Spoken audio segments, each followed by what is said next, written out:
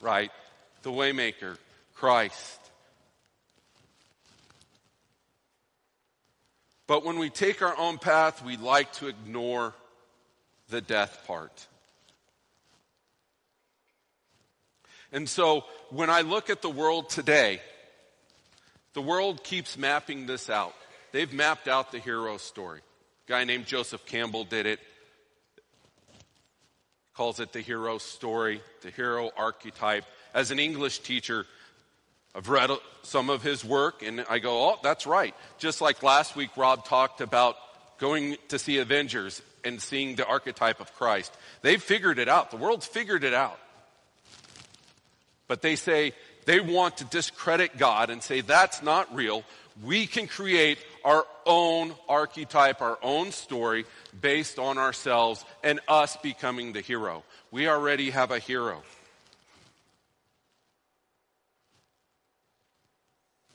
So, as we sit there and we talk about adventure, some of you already are going, well, that's nice to hear about adventure. That's a good idea, but I'm too old for adventure now. Or I'm too young for adventure now. Or that's really scary. God has called us to a great adventure, and that adventure changes all the time, no matter what age we're at. Because in the adventure, it takes us to places we will never, never, never be without His presence. One of these great stories, again, as an English teacher, is the Puritan John Bunyan, The Pilgrim's Progress. If you have not read that, as an English teacher, I'm telling you, you should probably go read it. It's a good story. Okay? I'm going to always tell you, go read a good story. This is a good story. It's a great story. The author dreams about a man named Christian who struggles with his spirituality. He's visited by the evangelist, a spiritual guide, who orders him to go to the celestial city, Mount Zion.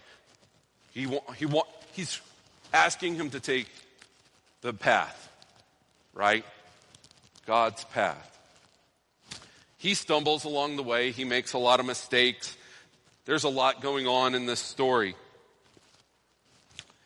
But I want you to know that adventure story is available for you today. And that's what we're talking about.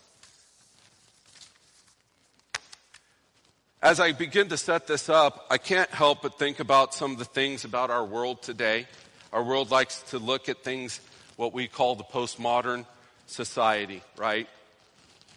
The world visualizes a world built on power structures through political institutions. This path tells us this is how we do this. We've written it. We've figured it out. We trust institutions here at the church. You put your money in the bank. That's an institution. We trust that they will pay it. Now, here's the problem. Trusting worldly institutions, have some of those institutions failed us? We're starting to not trust them anymore. Because the world manipulates God's message. So we take it back to this story of the archetype, right? If you're not reading this, the world can come and say, hey, the Bible says this. Young people, you might even say, I don't know, maybe it does. We have to be in the Word. Because the world is reading this and manipulating this and saying all kinds of things that there's parts that you can take out of it because it's man, it's infallible, right? It's not infallible.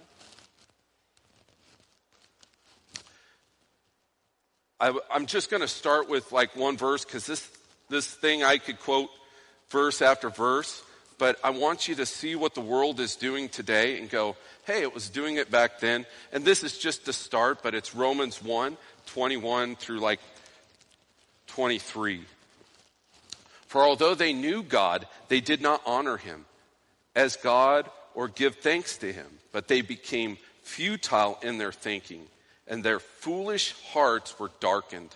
Claiming to be wise, they became fools and exchanged the glory of the immortal God for the images resembling mortal men and birds and animals and creeping things. I tell you this because the world's path is calling you, it's calling your children, it's calling everybody, and it's full of lies. And it wants to look like the gospel.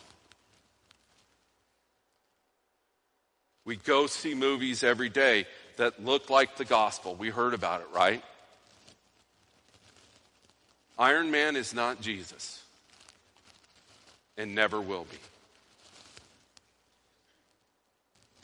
The church has been so influenced by this culture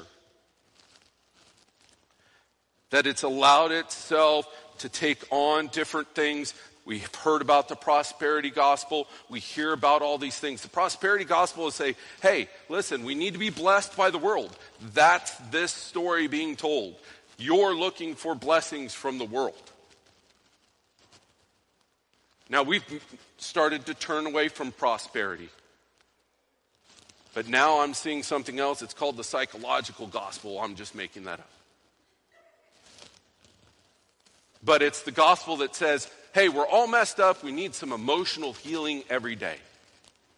We need some emotions. Christ didn't come here just to help us. He came to save us. That's the gospel. He came to save us. So when I look at the young people in the world and it's full of lies, I see that they're lost and confused. They're being told that they can make up their own truth. As a teacher, I see it every day. That's my truth. So institutions like, or the church or God, they have all these rules, right? And they're against your truth. What's funny for me with that lie is look at them today. I can't even keep up with all of the woke rules as they tear each other apart with it. Now, I'm not against rules. Believe me, we need rules. As a teacher, I'm going to tell you, if your classroom does not have rules, it is in utter chaos. It's unsafe for learning. It's unsafe for a lot of things. So God, there's a reason God gave us 10 commandments. There's safety in it. Okay? But I want you to understand that the world is screaming at you to take this path. Whether you're an adult, whether you're doing anything. But there's a greater adventure before you, and that's through Jesus Christ. And again, when I say, for those of you that feel like you might be too old to change things, I'm standing before you. I'm 46. I never pictured being in front of people like this. As a youth I did, but not today. I think of Abraham. He was 70 years old when he left Ur to go to Haran. And so what happened was I've told this story a little bit before, but God's always been calling me, hey, Steve, that Holy Spirit working. Hey, Steve, so when this church, my kids came to this church, basically because of the school. They were doing homeschooling here, and I said, we're going to end up there, because I could hear God's voice saying, hey, Steve, and I'm running. Because I like to run. I like to have a lot of different reasons.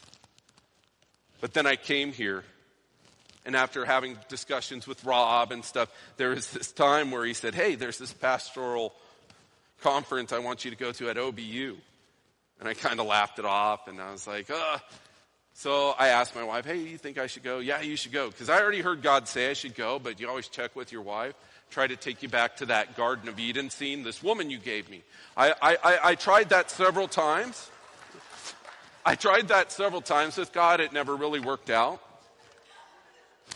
But so it's almost time to go. And God goes, hey, then Rob calls me and says, hey, I'm not going Friday night, but you can still go. No one's going. Just me? What? So I went. There was struggle to even go because I had a headlight out. I had to fix it. It was chaos. And everything was going crazy because I'm on that crazy ride, the adventure, right? But I said yes. And I went to OBU, and it was weird because I'm sitting there and this guy's going, I'm sitting at a table. I'm a pastor. I'm a pastor. I'm a pastor. I'm a pastor. I'm a shepherd of a community group. Pastor wanted me to come. You know. And then we sat down to eat dinner, and I remember this older gentleman sitting next to me goes, hey, what are you really doing here? I said, oh, that's funny, God, just like you. That's a good one, God. That's great. So I told him, I said, hey, listen, I'm thinking about maybe going into pastoring and things like that. And hey, but I'm 46. Getting a little old for this, to change my life and do things like that. And he goes, well, I was 43 to 44 when I came into pastoring, and I'm pastoring now. See, God has plans. His presence is always going to be with you. So as I get back and I'm talking about things like this, that it's terrifying to be up here a little bit.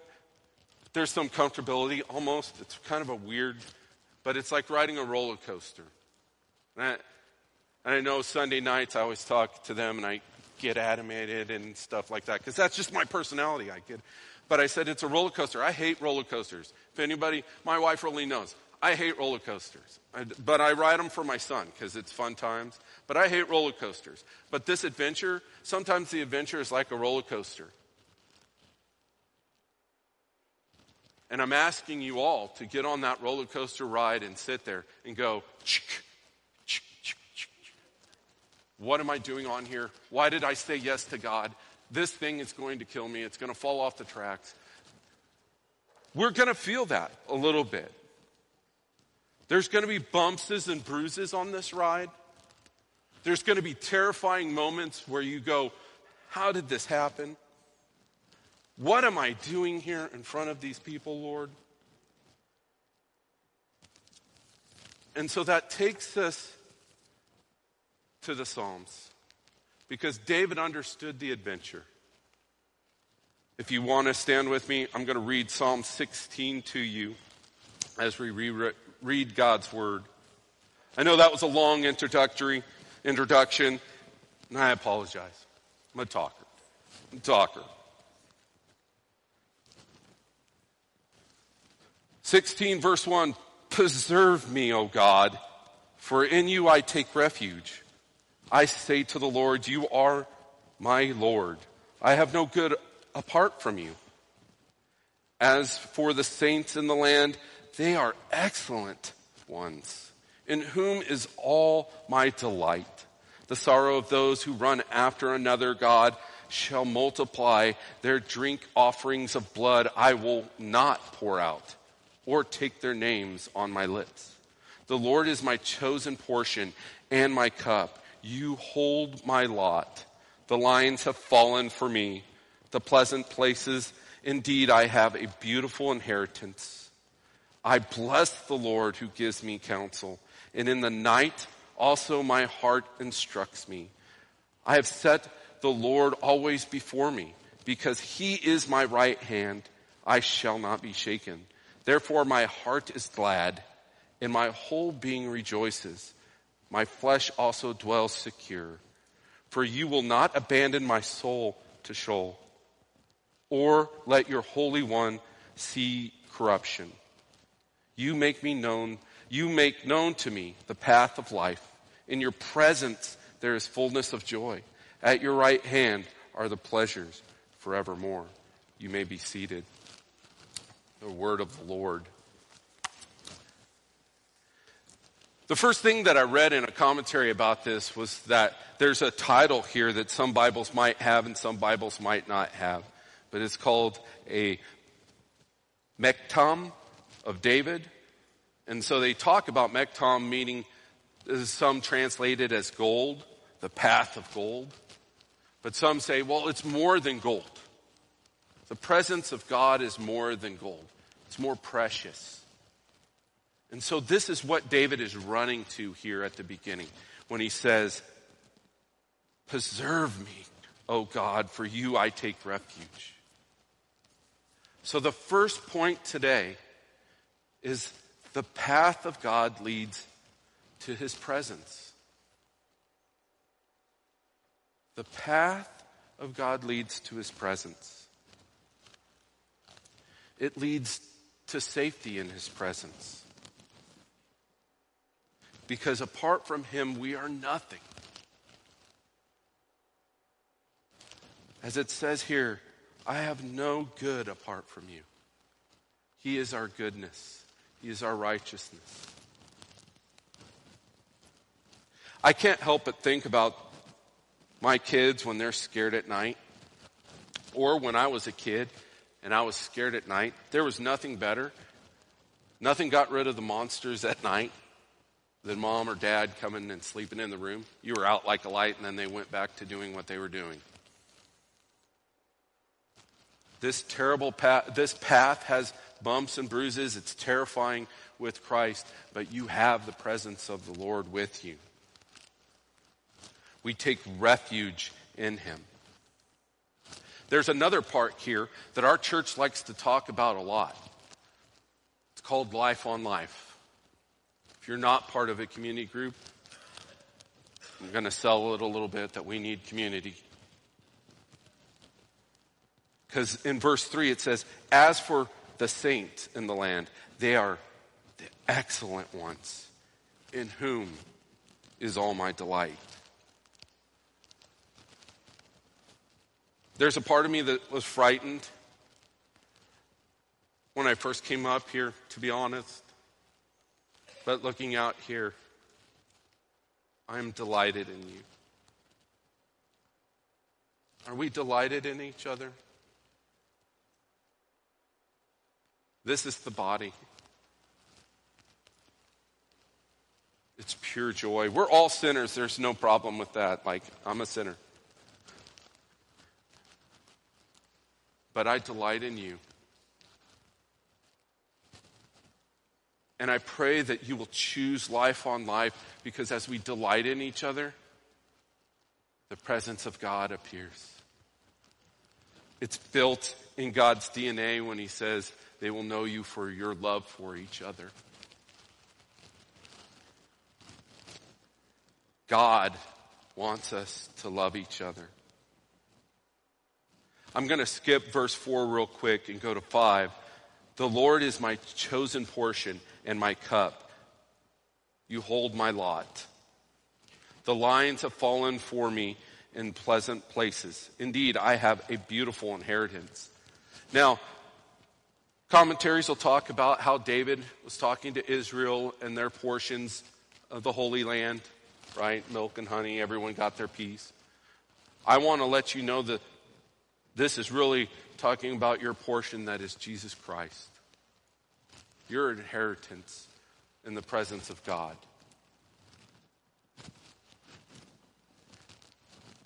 There's another path that leads to his presence. That's through Life on Life, missions, right? His word, everything leads to the presence of God.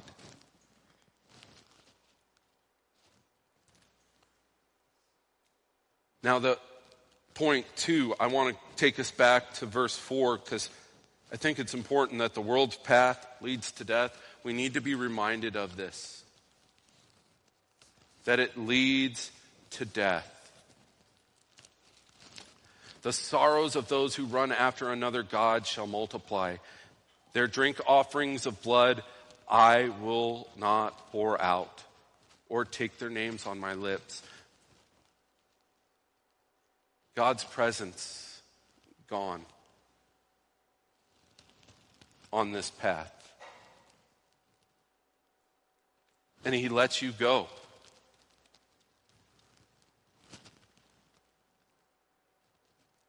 The world does ask us to make sacrifices. This Old Testament, it's talking about actual blood sacrifices, but we sacrifice every day. I do. I pay subscriptions instead of so I can watch a TV show instead of maybe reading this and spending time with God. I'm not saying that that's bad by itself,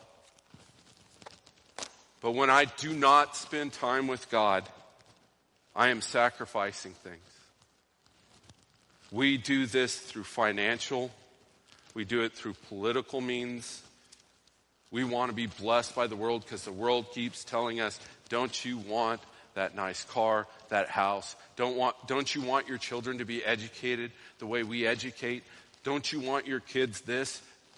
It's selling us something, and we sell ourselves all the time. In verse 10, it says, you will not abandon my soul to Sheol. One of the things that I learned in this commentary, Sheol doesn't necessarily mean death of the body. Because for the Jewish culture, everyone died, it didn't matter. There wasn't the resurrection, there wasn't the new covenant. Sheol was a lack of the presence of God. See, they had the temple, the presence of God. He was supposed to hang out at the temple. They could go see him. That's terrifying to me. That path that says no presence of God.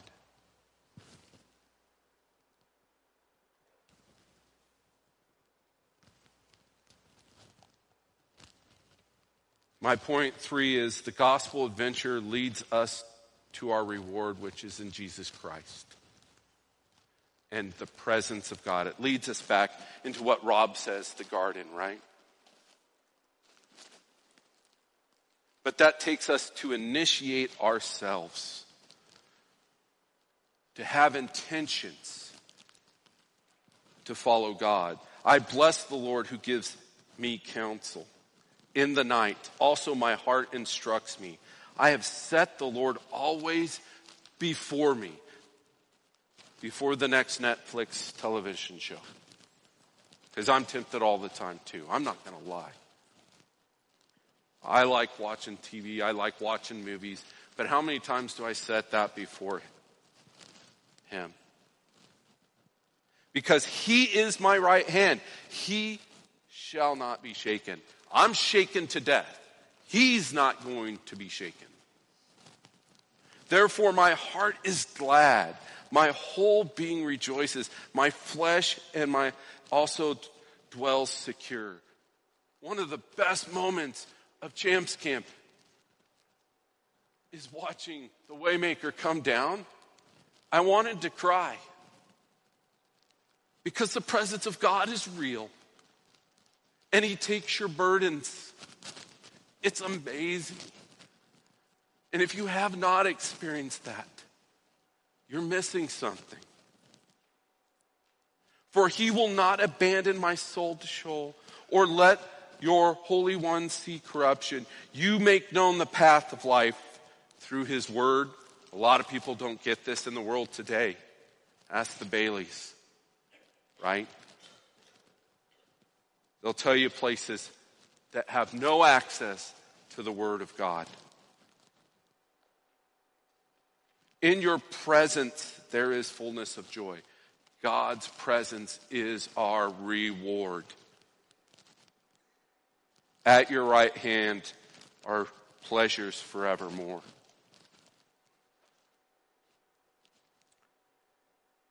Somebody else quoted, I think it's verses 9 through 11. It's called Paul in Acts 2. Starting at like verse 26. I'm not going to read it again because we just read it. He literally quotes this. Because God is our inheritance. God's presence is here with us.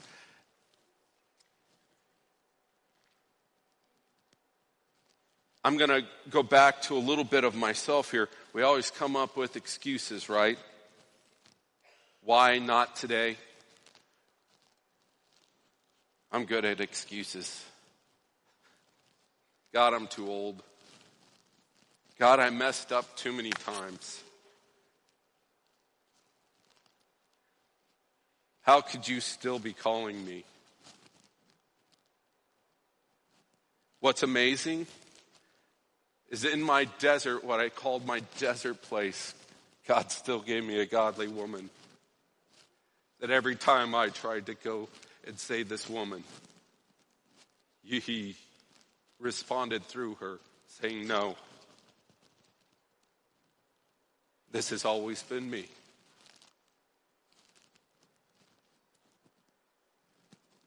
As I read John Bunyan a little bit, he wrote a whole book on this verse. For those of you that are afraid, I want to read a little bit before we move forward. Just in conclusion, this is really good. If you haven't read it lately, start reading it. John 37, all that the Father gives will come to me, and whoever comes to me, I will never cast out. John Bunyan wrote a whole thing on this. So, I read a lot because as an English teacher, that's what we do, right? But I'm going to read a little bit of what John Bunyan wrote in his book about this. But I'm going to read it with a lot of gusto or charisma, just so that you get the picture. He uses some language. I hope you just understand that just is saying God's not going to cast you out. Okay? But we come up with excuses on why we don't come to Christ, why we don't do missions, why we don't disciple, why we don't do life on life or be a part of community groups, because we have a lot of things on our plate. Lord, I got work. I got a lot of things. So I want to share with you what this says. But I'm a great sinner, say you. I will no wise cast you out, says Christ. But I'm an old sinner, say you. I will no wise cast you out, says Christ. I'm a hard-hearted sinner, say you. I will no wise cast you out, says Christ. But I'm a backsliding sinner, say you. I will no wise cast you out. I have served Satan all my days, say you. I will no wise cast you out, says Christ. But I've sinned against light, say you. I will no wise cast you out, says Christ. But I have sinned against mercy, say you. I will no wise cast you out, says Christ.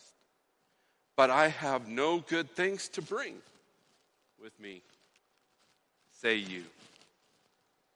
I will no wise cast you out. No, wait. As I cautiously approach Christ, you don't understand. I've really messed up in all kinds of ways. His response is, I know. You know most of it, sure, certainly. More than others see. But there's perversity down in my heart, down inside me that is hidden from everyone. I know it all. Well, the thing is, it's just my past. It's part of my present, too. I understand. But I don't know if I can break free of this anytime soon. That's the only kind of person I'm here to help. The burden is heavy and heavier all the time.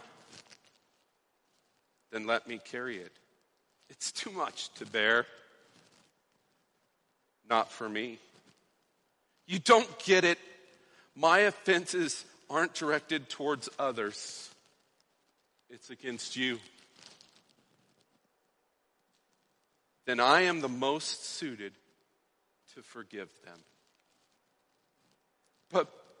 But the more of the ugliness in me you discover, the sooner you'll get fed up with me. Whomever comes to me, I will never cast out. The world has a couple paths. The presence of God that will never cast you out is ready for you to join the adventure. He's calling you to an adventure. No matter how terrifying or crazy that adventure may be.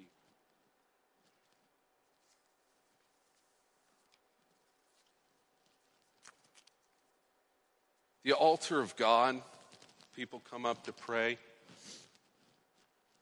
We always do altar calls. And I don't know what happened and when it happened.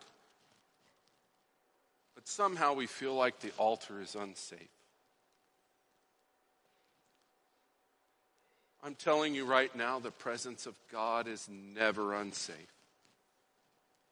This is the safest place for you to pray today if you are struggling with something. If you're struggling with what adventure He wants you to take. If you have a family member that's sick. If you have somebody in the church that you struggle with and you don't get along, and there's a break in the relationship, nowhere better than in the presence of God can you find healing and restore broken relationships.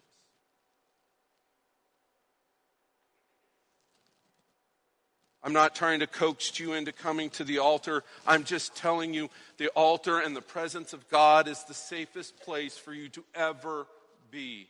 It's safer than your home. It's safer than anywhere. So as you feel called, you can come and pray. If you see someone praying by themselves, hey, you can come up and pray with them. Because the presence of God and community and life on life bring us all closer to Him. We're going to sing a little bit. And if you want to come and pray, you can do so. Kind of threw a curveball.